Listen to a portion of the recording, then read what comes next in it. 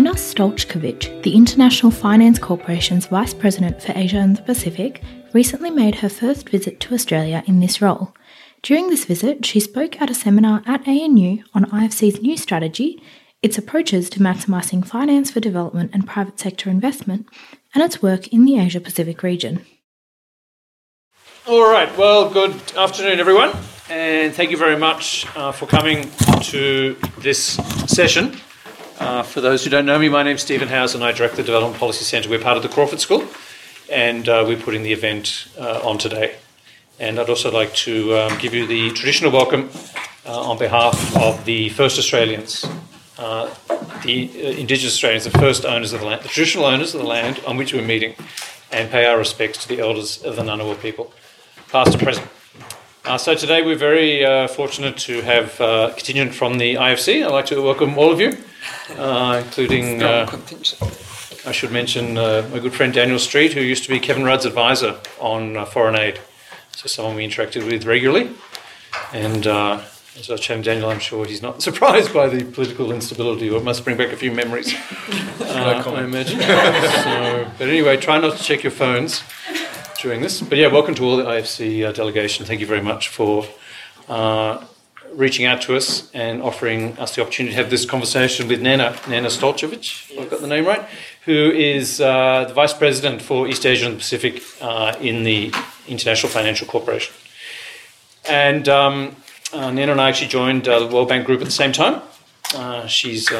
You did much better than I have, reaching Vice President, so congratulations. And has been Vice President for a while, but only recently took over as Vice President for East Asia and the Pacific. And of course, that is the region that we focus on. In particular, we have an interest here in the Pacific, so it'll be really interesting to hear what you've got to say. So we're going to do this as a fairly informal conversation. That's why I'm sitting up here as well. But I don't want to ask all the questions, so I'm really looking to all of you to contribute to the conversation. So it'll mainly be a Q&A. But we have asked Nena just to make a short opening statement, just to kind of set the scene. So welcome, and over to you. Thank you very much, Steve, and thank you all for your interest. It's great. It's a great pleasure to be here in Australia, in Canberra, for the first time in Canberra, and at an exciting time, I guess. And Daniel tells me it's normal. And to speak about development finance, the role of the private sector, IFC, and I would be happy to respond to any of your questions. I wanted to just correct you, Steve. I'm now in the role of regional vice president for all of Asia, not just East Asia. So it's South Asia, East Asia, and Pacific. And in my past, I used to work a lot in Asia, in South Asia, but I haven't worked in the Pacific. So since January, since I assumed this new role, for me to get a better sense of what is happening in the region, which is a high-growth region, 65% of the world's population are here, I started traveling around my countries, and now I can say that I've probably visited most of them. And the last piece that was left for me, and I had to do it during a slow summer season where some of the things in Washington are not keeping us so busy, I came to the Pacific. And I went to see 3 countries, somewhat different, but still connected. First stop was Papua New Guinea, second one was Solomon Islands, and the third one was Fiji. And these visits were short, but the way how they were organized by the country team gave me a very good insight into what are the opportunities, what are the challenges. And I think in each of them, I had very specific impression, and I'm happy to talk about that. Before we get into that, I just want to tell you a little bit more about IFC and private sector in general. And those of you who follow development finance, you probably realize how big shift has happened with the Addis conference and the pronouncement of SDGs. In the past, I think many players were doing their own thing and in not so much coordinated way. But I think the world has realized that with SDGs and the ambition that they bring, we will need about $4 to $5 trillion per year of financing if we want a world with full access to power, water, education, health, etc. And I think that has shaken all of us up and put institutions like IFC, who are solely focusing on private sector, into the center of attention. Because there is no way that traditional aid can bring us those trillions. And we realize that we need private sector, and we need to bring private sector into solving some of those complex development challenges. countries. How are we going to do that? This is not going to happen just by itself. We will need to create markets where they don't exist through proper policy sector reforms that, for example, colleagues from the World Bank and some other institutions can help us on. We need to incentivize private sector to come into some of those sectors, whether it's energy in Papua New Guinea or SMEs in Fiji or something else, tourism in Solomon Islands. And to do so, we now came with a range of financial tools that will allow us to blend somewhat concessional funding with commercial funding, which will ultimately give appropriate rates of return to the first of its kind type of investors in those markets. And we are layering that with quite a lot of capacity building, advisory services, because in all these countries there is not enough capacity to implement some of those projects. So that's kind of the new way how IFC will be working on bringing private sector to create markets in some of the poorest countries in the world. We recently got approval for a large capital increase, which is triple the size of the initial investment in IFC 60 years ago that our shareholders made, which is a strong signal of their confidence in IFC, our ability to leverage all these financial tools that I talked about, our global presence on the ground, links to the World Bank, and other partners, so that there is a trust in us that we can deliver in the next 12 years. And as part of that capital increase package, we committed to do 30% of our work in what we call IDA and fragile and conflict affected countries, and most of the countries in the Pacific fit in that category. So that's why I'm here. That's why we're having several rounds of discussions today with DFAT, Australian Treasury, because we also want to agree on what is the way forward for us in this new world where we're going to focus a lot more on this type of countries and challenging markets. Okay, great. Thanks a lot. Well, look, I'll take questions from the floor. I'll just start off with one myself to give you time to think. But on that theme, I mean, when I was in the World Bank, IFC was somewhat the poorer cousin, I'd say. Yes. As you all know, right, IFC, IBRD, IDA are all parts of the World Bank group. How does IFC lending now compare to that of the World Bank?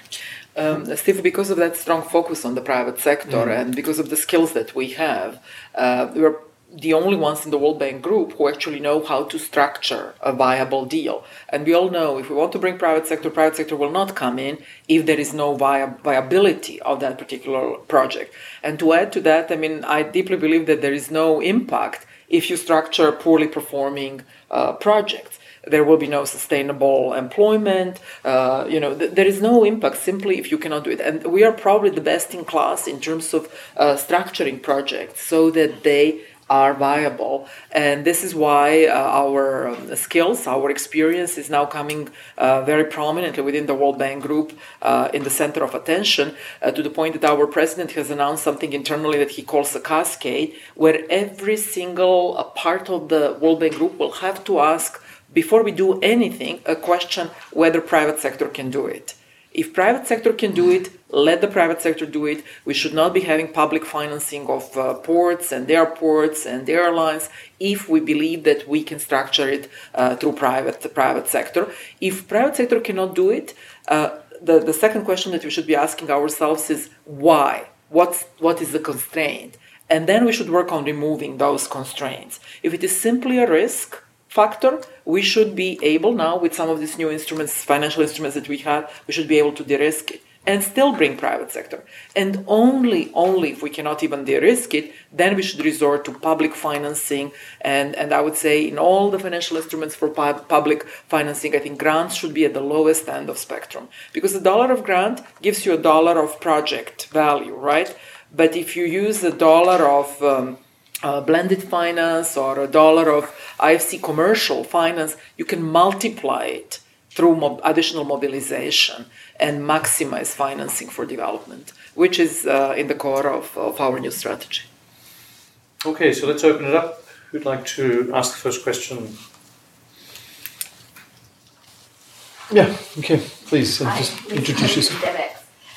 So in terms of expanding upon just that there, have you identified some of those barriers existing for private sector engagement, and what are they, and what are some of the strategies that you're looking at? Mm-hmm. specifically in the Asia Pacific? In the Asia Pacific.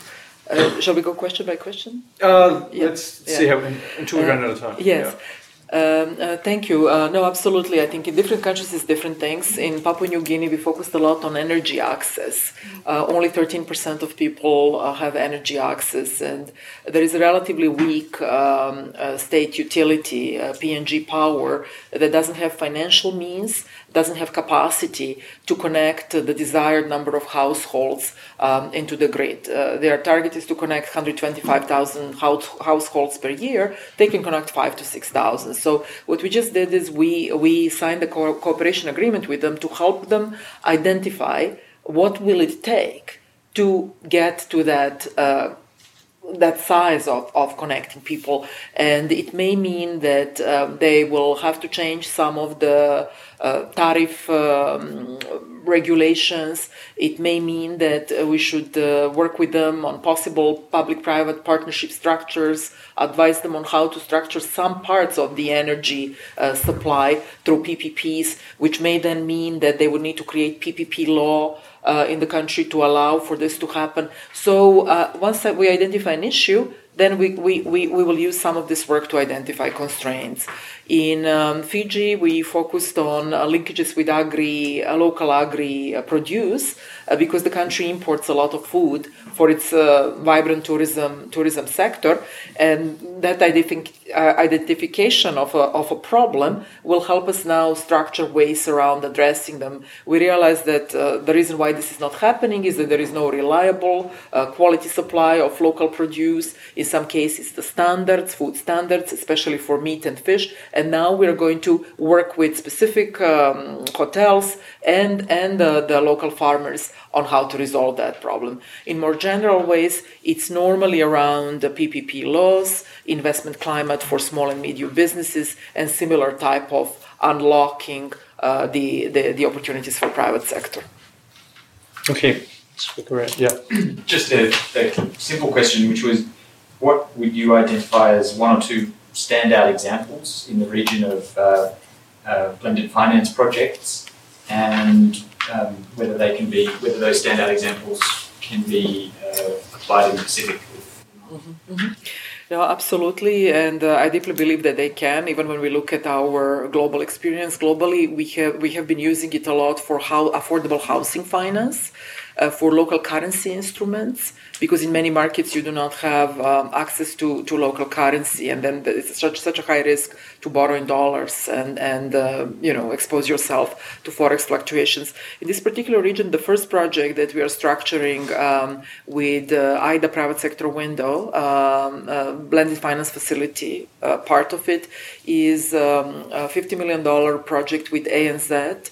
That will allow us to finance a number of smaller energy projects, renewable energy projects across 8 countries in the Pacific.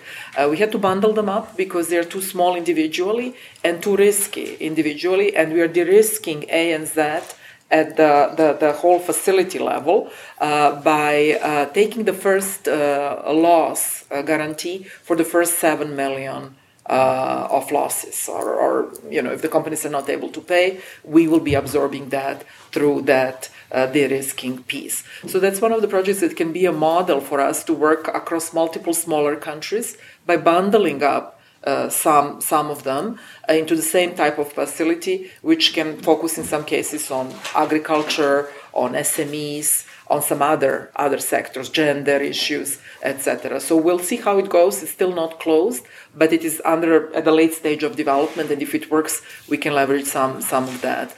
In several other countries in the Indo-Pacific region, we have done local currency de-risking. IFC takes open position on the local currency in a particular market to allow a bank to issue a local currency bond and then finance a range of projects from that.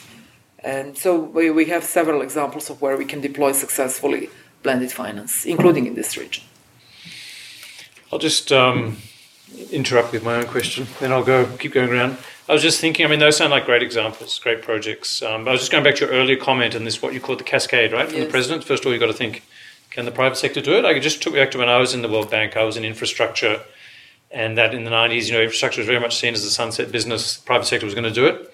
Yeah, and then Enron collapsed, right? And I worked in Indonesia and India on private sector participation. They both failed. And I'd kind of thought, especially with the rise of China, we'd see a much more pragmatic attitude, the World Bank getting back into infrastructure, and it doesn't really matter if it's done by the government or the private sector. But from what you're saying, in fact, it's still very much its emphasis on the private sector. So in infrastructure in particular, I guess, like what is the World Bank Group? Is it a more pragmatic approach, or is it more, it's got to be the private sector?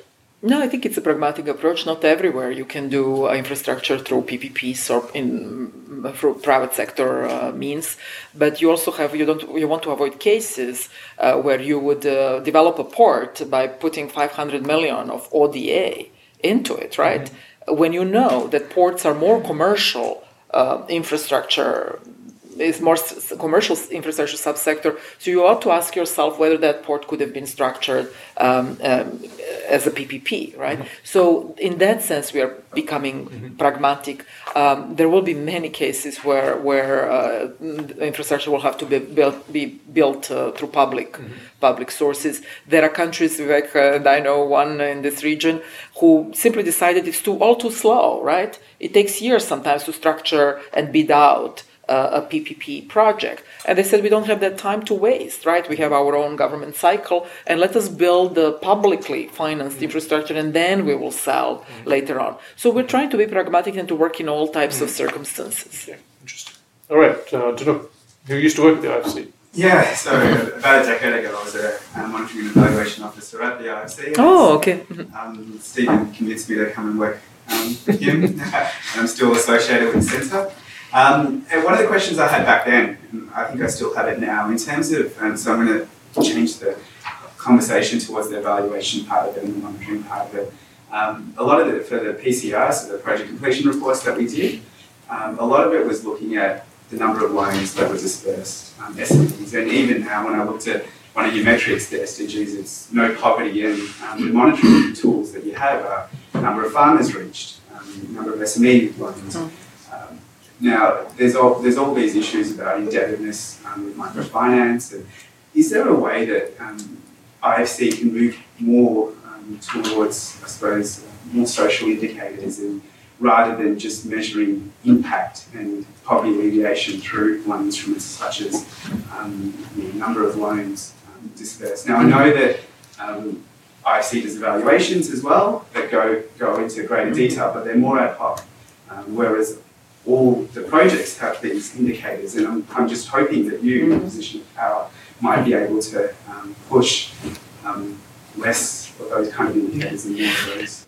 You're right. I mean, at that time, we didn't know how to go about it, and I think in mid-2000, we put a lot of reach indicators without looking at quality of education, quality of health, and some of the real impact. Right now, you probably are aware that we have set up a full new department, economics department. We hired, after several years of not having a chief economist or a vice president for economics, we put an experienced person into that role.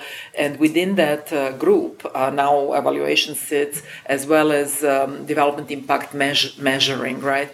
And we're developing a new tool, very similar to what EBRD had on this transition index, which can give you a sense of ex ante of the development impact. And development impact is also related to the impact to the sector, right?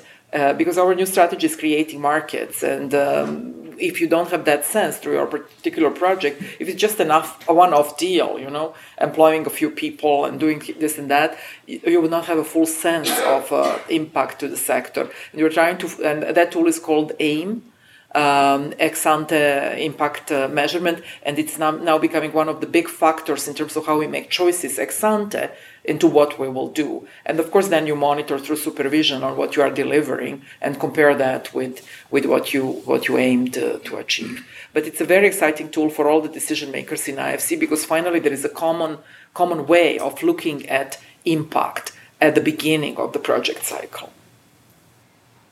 Okay, good. Matt, I thought you'd had your hand up. No. Okay, someone else did. Sorry, over here. Yep. You're right, thanks, Stephen. Nena Montgomery from GHD, private consulting firm here. I'd like to hear your views on safeguards, where environmental and social safeguards are going with IFC. I'm aware that, the slightly differing standards on safeguards between private sector financial institutions in this region have caused a bit of confusion at times and frustration for both borrowers and the private sector. So where do you see it going? Is there pressure to lower standards, increase them? I mean, maybe to start with that we deliver impact through our clients. We don't deliver it directly, right? We are a financial institution. So for us, the key is to choose clients through whom we can deliver those standards or improve their standards so that they get delivered. And this is where a lot of confusion is, right? Normally when IFC gets involved, there is a bigger scrutiny about a particular client. And yes, many companies in the world claim that because of their engagement with IFC, they became of that scale, of that... and that it improved their bottom line as well. But many also have in a way suffered because there is a greater scrutiny. So that's kind of an intro. And then I also wanted to say that, as you remember, IFC was the first IFI that set performance standards for the rest of the world, and in a way, and that banks who subscribe to that, other private commercial financial institutions signed up to something that we call Equator Principles and are now adopting those standards. And we didn't sit on our laurels, and we kept improving them. And a few years back, we had a review of those performance standards and strengthened them. And there are 8 of them, and all of from biodiversity to gender issues, etc. So all of our clients, to qualify for financing from IFC, have to adopt those standards. Now, many of them do not have them right away, especially in countries like PNG and Solomon Islands and similar IDA and FCS countries, but we work with them to bring them up to those standards. And now, to help them even more, we are developing advisory products so that we can work with them on environmental and social standards and improve their ability to deliver on our performance standards. The biggest challenge for us is how do we work through financial institutions, because we assess them as a whole, but then they have their own lending business, and this tracing our own funding to where ultimately it goes, it's a bit of a challenge, because normally we structure facilities with financial institutions, and we got into problems with some of those cases. But what we're trying now to do is to tie our funding to a financial institution, to a specific set of projects that have to be delivered. So we're putting a little bit more control into where our money goes, rather than providing very flexible credit lines to the banks. I don't know whether it responded to your question, and you may want to have a sub-question, but I just wanted to say that things are better when we get involved. Is it always easy to implement? Do clients always follow what they sign up for? Perhaps not, but we are now trying to build more advisory capacity to build to basically teach them how to do it. Yeah, no, I think that's good. Just wanted to hear your views, and also, just acknowledge also that, I think there is a very widely held perception that the IFC does, in fact, set the standards particularly for the infrastructure sector. And that's got to be a good thing. But on lowering the standards, we had that question when we realized that you're going to get $5.5 billion of capital to invest in risky projects in riskier countries. I mean, we know that it will be hard to get right away clients there who will fulfill all those standards. And many people asked about standards, will they be reduced? And the simple answer is no. We will never reduce our standards that we have worked so hard to develop. But what may happen in those countries is we may give those clients more time to reach the compliance with those standards, and not only give them time, but work hand in hand with them to do it. Salt tuna, for example, in Solomon Islands, is a classic example of a client who we had to hand hold to, bring its factory to the right standards, and we continue to work with them on some other aspects, such as absenteeism of their employees, etc., helping them improve So that's the type of approach we would take in those more challenging countries. Thank you. Okay, well, maybe that's a good note on which to shift to kind of the Pacific and PNG. But anyway, keep asking questions. I'll keep looking for you. But I'll just take on this little digression and then we'll go to you, Bob. Because and you said actually, so there's 30% it's got to be spent in low income and fragile states by 2030. And right. Just to give you a sense, of a step up, it's, right now it's 10% globally. So from 10, tripling that and growing at the same time. So in absolute terms, this is a huge growth, right? Because we are growing the institution, we want to be double the size of what we are now, and within that, we want to triple our IDA and FCS program. Okay. So I guess I have mixed feelings. On the one hand, these are poor countries that definitely need help. On the other hand, these are countries where, really the binding constraint or a binding constraint is poor policy. And, that has to be resolved by the countries themselves. And I was interested, you said on PNG, they need, more private sector and energy, and then they need a PPP policy and law. And I remember, in fact, ADB's been working on that, and they finally got PNG to adopt one. And of course, it hasn't made any difference, right? Mm-hmm. So you end up kind of pushing through these policies and laws. That's the easy thing to do, but it doesn't make any difference on the ground because the political economy hasn't really changed. So anyway, look, I know it's a tough question, but how do you make progress when the binding constraint is really weak institutions, poor policies? If you fixed up those, private sector would be much more dynamic. Absolutely, and Steve, unfortunately, IFC itself cannot solve it. Right, that's it. We would count on, for example, those countries that have IMF programs. We would count on tighter policies, policy restrictions, imposed on by IMF. We're now trying to work much more closely with the World Bank so that we embed some of those conditions into World Bank financing. All the countries want loans from the World Bank. But if you put conditions there that you are going to get this much until you fix that, and when you fix that, then you will get more, I think we can be maybe more effective. Mm-hmm. But governments do change, their priorities change. In some cases, we see populist policies that, at the end of before the elections, suddenly start spending, all this fiscal budget resources, to things that, again, could have been financed by private sector, etc.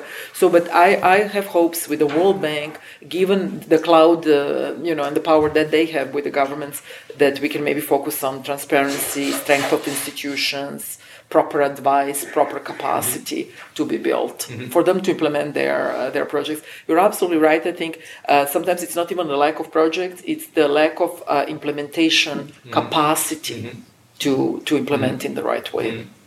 So you just come from PNG, Solomons, Fiji. Yes. With your vast international experience, how did these countries strike you? Did you think there are lots of opportunities there, or what are the main issues? Just some thoughts on the region. Look, the three of them are very different, and I was definitely. It was an eye opener in the sense I spent a lot of time in Africa, and what I saw there, in particular in Solomon Islands, I call it my Africa. It really reminded me of the challenges that I observed in some of the African countries, where basically you have nowhere to start in so many ways. We spent a lot of time on the tourism sector in Solomon Islands because we looked at one province in Solomon Islands, Western Province, which it's potentially very competitive for tourism development.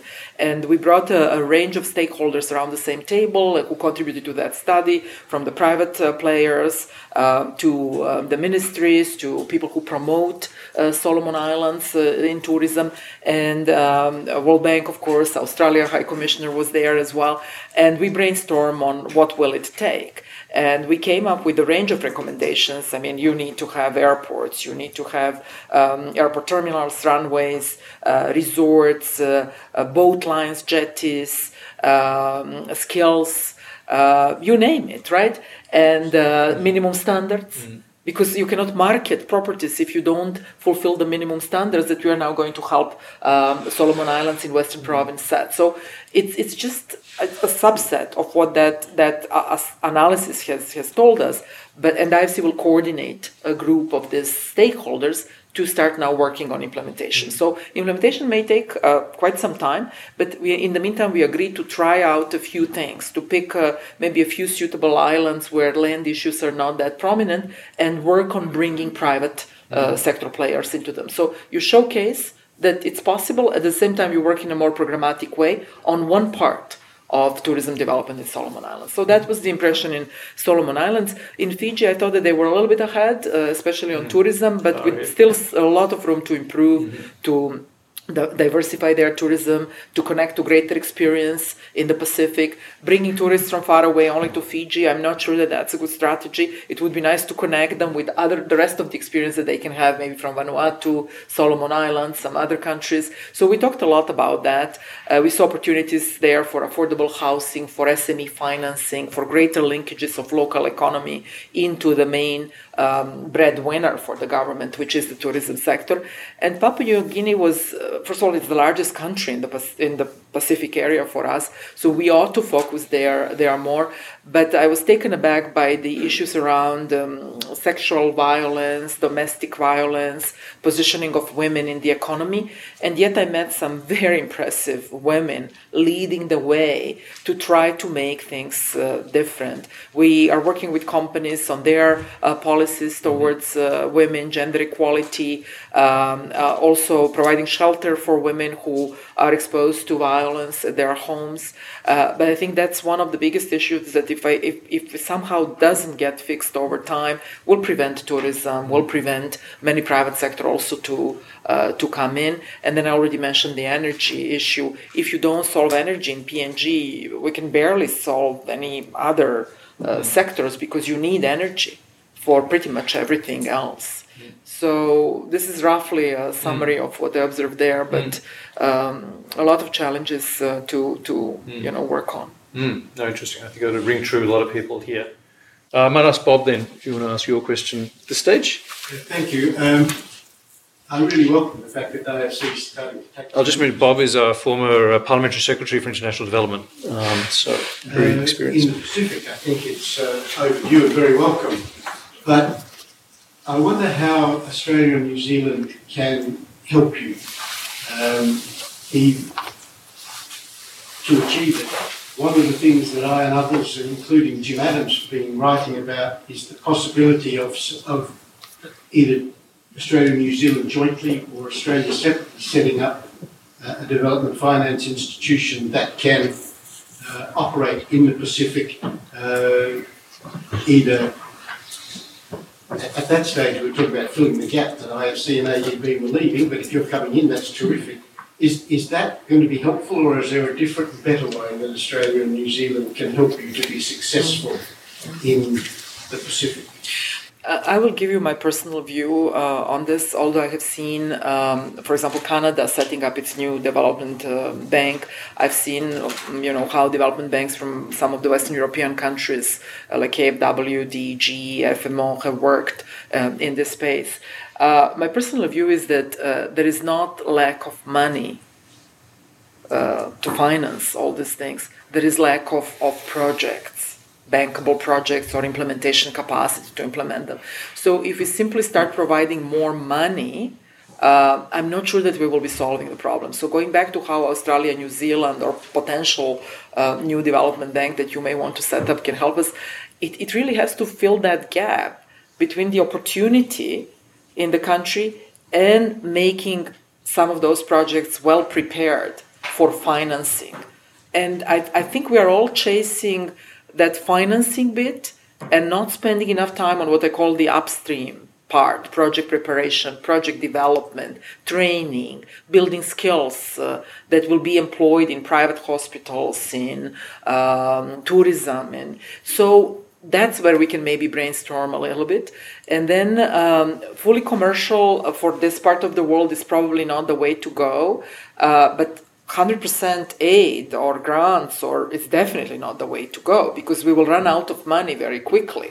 So we're looking at the ways of how to use some structures where $1 of ODA can give us $10 of project value. And those blended finance structures that I talked about are allowing us to do that. So this is just a few thoughts as you start working on that concept. But let's try to give these countries or projects what's really needed, rather than giving more of the same.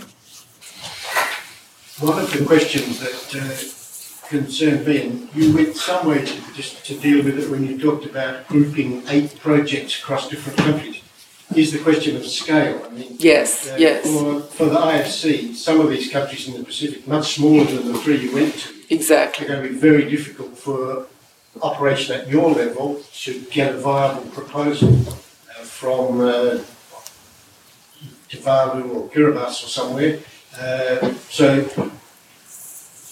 is there something in your thinking that is dealing with that question? Because that's always what's made me think that maybe the IFC wasn't going to be the best vehicle for operating in the Pacific, not because you don't have the skill set, because clearly you do, but the scale is just too small for your operation. It's a fair question, and we were just at DFAT at this meeting, and we got the same question. We can do small projects, but we cannot do 20, $50,000 projects, right? In any of the countries, including the smallest country in the world. So I have high hopes based on this ANZ facility, where you actually work with a partner, 1 or 2 or maybe 3. You can set up those type of vehicles, either venture capital funds or facilities for debt or facilities for somewhat blended kind of debt. And then have certain parameters, right? What qualifies for financing, so that you get only one chapeau approval of the financing for that entity or vehicle or facility, and then you deploy it more flexibly, right? But it will be very hard for us to work on too many small projects that will fulfill those performance standards that I talked about and the governance standards, etc. And as I said, we don't intend to reduce those standards. But one plea to those new vehicles and instruments, I think we should always ask ourselves whether it's a runway or a terminal building or a road, or whether it could be done in other than grant financing, because that's how we will very quickly spend our very limited ODA and not go very far. Yeah, Matt works a lot on this issue on infrastructure in the Pacific. Yeah, and I guess my question follows on from Bob's. In many ways, I'm particularly interested in the way in which IFC might engage with the very small states, so Nauru, Tuvalu, both with populations of 10,000, both without a banking presence really, or with banking presence. I mean, you talk about the full grant money not going. Well, the aid element not going as far as it could if it's in grant form rather than loans, but these countries actually do receive enormous amounts of aid, and they have infrastructure projects that sometimes 20% of GDP is quite different to the rest of the developing world. So how does that affect your thinking in terms of how the IFC might engage with those countries? Don't get me wrong, I think that aid is needed, especially initially. But for countries to really grow and employ people and diversify their economies, as small as they are, I think they will need private sector. And if you go overboard with aid, I mean, I had a very interesting conversation with the Fijian Minister of Economy. They give $1,000 to smallholders to incentivize them to start their small agri-produce. They don't want to take it, right? Because you don't have a commercial way to make it sustainable, to actually make money out of it, to keep you away from cities and keep you at your home. So the same way, I mean, for housing, they give 15,000 grant, for you to take a house. But I think if we can, the more commercial we can structure some of these things, let's say SMEs in Tuvalu, engaging them in some activities, supporting whatever is the sector that they need to link on, I actually think it will be longer term more sustainable, and we will position them better for growth. You don't want just to keep them stable. You want infrastructure for other sectors to grow. I guess just to follow up on that, one of the views we've taken, or a number of people have taken, including myself, is a lot of these countries aren't going to follow a conventional development path of industrialization. They're just too small and uncompetitive, and so a big part of their future is labor mobility. Mm-hmm. So rather than trying to get jobs into these uncompetitive environments, get the people to where the jobs are, which is Australia and New Zealand, and bring the money back. Bring the money back. And this is not just a Pacific phenomenon. We see this in Asia, right? In Nepal, Philippines. This is a really important source of foreign earnings. And it's private sector, right? This private sector activity has to be facilitated by the government, but it's private sector. So I just wondered whether in the Pacific, this is something I discussed with IFC, with Tom and the others, But yeah, either in the Pacific or more broadly in Asia, is this something the IFC sees as a possible area where you could invest, support? Absolutely, and I think Nepal and Philippines to me are the best examples from my region, and we are working on different things. I mean, these people do not bring only money back; they also bring some knowledge and some experience and some skills. So I think for local governments to get them back with their money, but also ideas, is a smart thing to do. And in the Philippines, we are looking at helping the government also think through a potential financial institution that will be handling not just remittances, but also dealing with that segment of the population, which is quite significant. I mean, Philippines exports people in a way. That's the largest export from Philippines. So we have some innovative solutions there, and we can maybe, depending on the scale of population that actually leaves the Pacific Islands and works in these other countries, maybe we can think of something cross-country. In this space. Maybe too small to set up something in Tuvalu or Samoa, right? But let's try to think across the region. But the exciting part of it is, to me, that they can go back to their own countries and set up some businesses and do it at the level that currently doesn't exist. Great. Yeah. One more question. While you're in Australia, I wonder if you will be meeting with institutional investors, superannuation funds and things like that. When and if you do, what are the sorts of concerns that those large investors bring when they're considering projects that IFC is inviting them to invest in? It's an excellent question because I focus too much in everything that I said so far on this kind of upstream part, building projects, policies, sector reforms, de-risking. And then we have the whole commercial space where obviously IFC with its own commercial financial instruments can play in, including bringing other banks, to under our syndications. But the space where we are now focusing a lot more is, I call it the kind of totally right hand side of the spectrum, is bringing institutional investors to finally focus on diversifying their portfolios and going into riskier countries in a pooled basis. So we are trying to bring them into some of our mobilization instruments. We have something that we have created with a few insurance companies, which we call Managed Co-Lending Portfolio Platform, where we bring institutional investors into a platform, $5 billion for infrastructure, for example, and including de-risking that platform. And then on an automatic basis, that platform co-invests or co-finances with IFC. So if you're a partner with us on that platform, you don't need to worry about individual project in Zambia or individual project in PNG. You would be on an automatic basis be co-lending with us based on our due diligence and processes. This, I think, this mechanism can bring much more institutional investors' money into emerging markets that otherwise they would not be comfortable to do because of their risk appetite. And we can speak a lot more about it internally here. I know that the team plans to meet with institutional investors.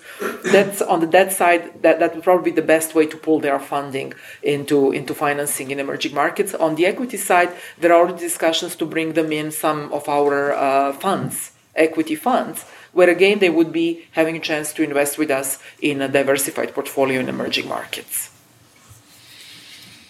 I guess one thing we haven't discussed is China. And, it's unusual because in Australia now we're obsessed with China, and especially in the Pacific.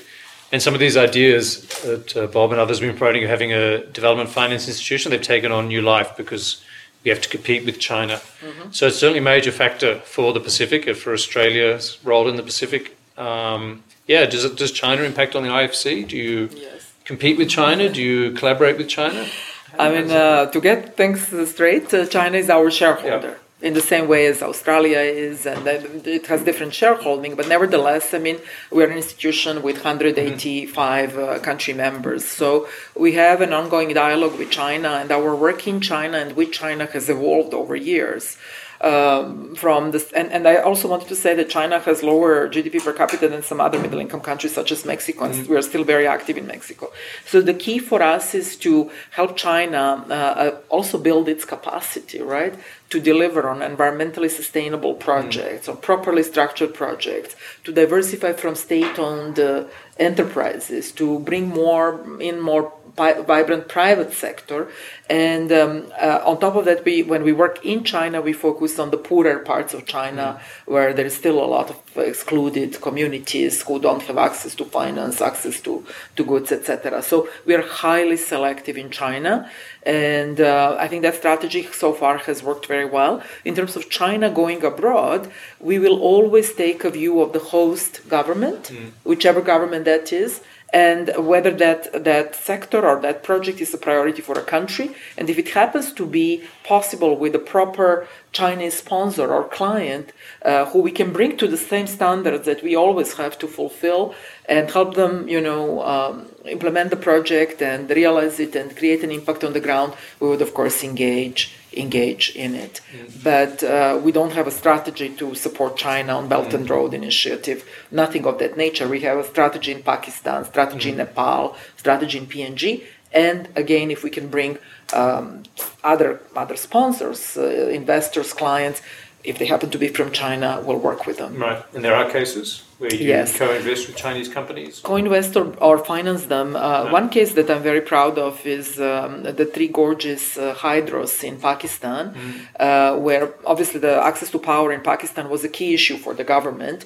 And through the involvement of this Chinese company, they now can give access to 16 more million people, clean energy, hydropower. And IFC worked a lot with the client to do the hydro projects under the highest possible standards.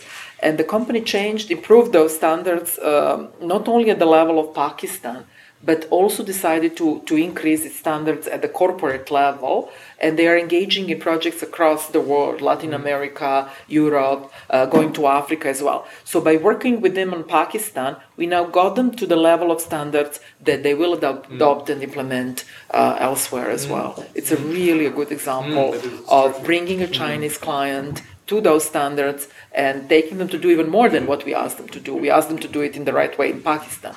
They decided to do it across the globe. Okay. Oh, yeah. Sorry, I've been looking at the website. From Deepak. In your mind, what do you see as the greatest challenge for the IFC? Okay. Even just one thing. This is like bombardment. In the next few years is to rewire the institution to do what I was talking about, right?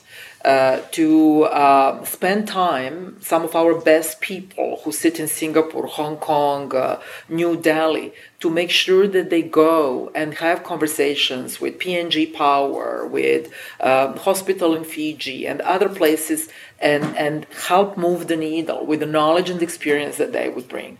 That doesn't come naturally to people. I will have to direct them to do that.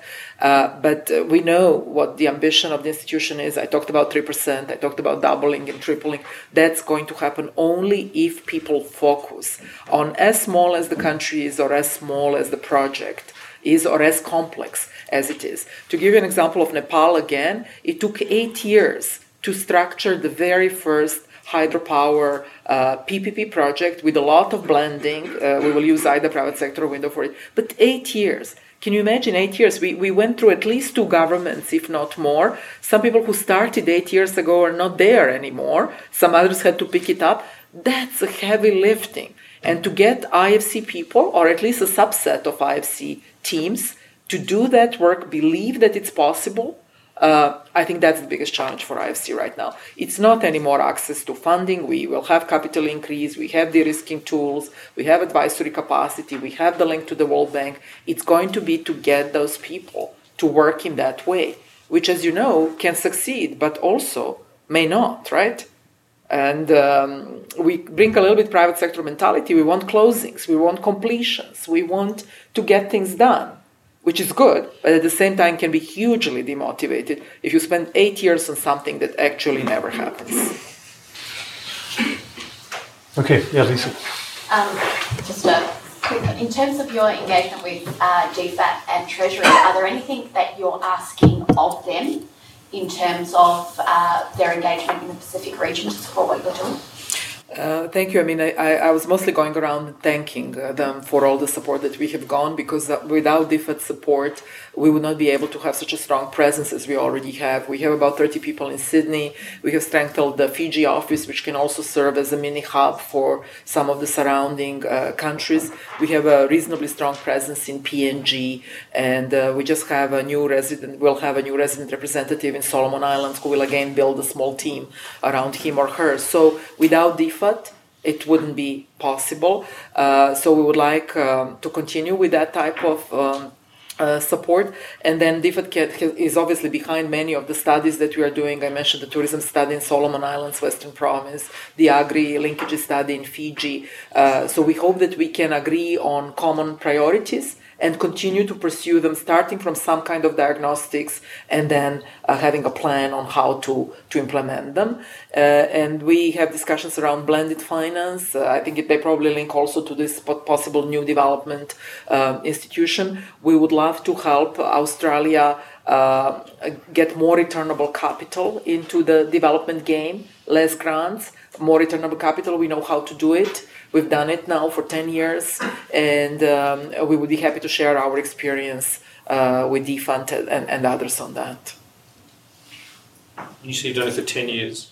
10 years and going back to culture and what's difficult for IFC, 10 years ago it was inconceivable for IFC to use less than commercial financial structures for its clients. So we started very small, almost hiding under, some group of innovators around climate, realized that climate will not take off and we will not be able to finance climate projects. At that time, that was very innovative if we don't resort to some of those funding, and Government of Canada helped us innovate.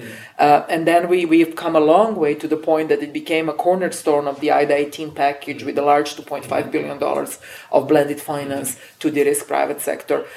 For years, we have been transferring to IDA parts of our net profit because we were not sure that we can do it ourselves through private sector, but we were giving away some of our profits to IDA to do it through public sector. Now we have made the case that we believe that private sector can actually come in. Let us keep the money, let us blend, and let us bring more private players by de-risking them in those markets.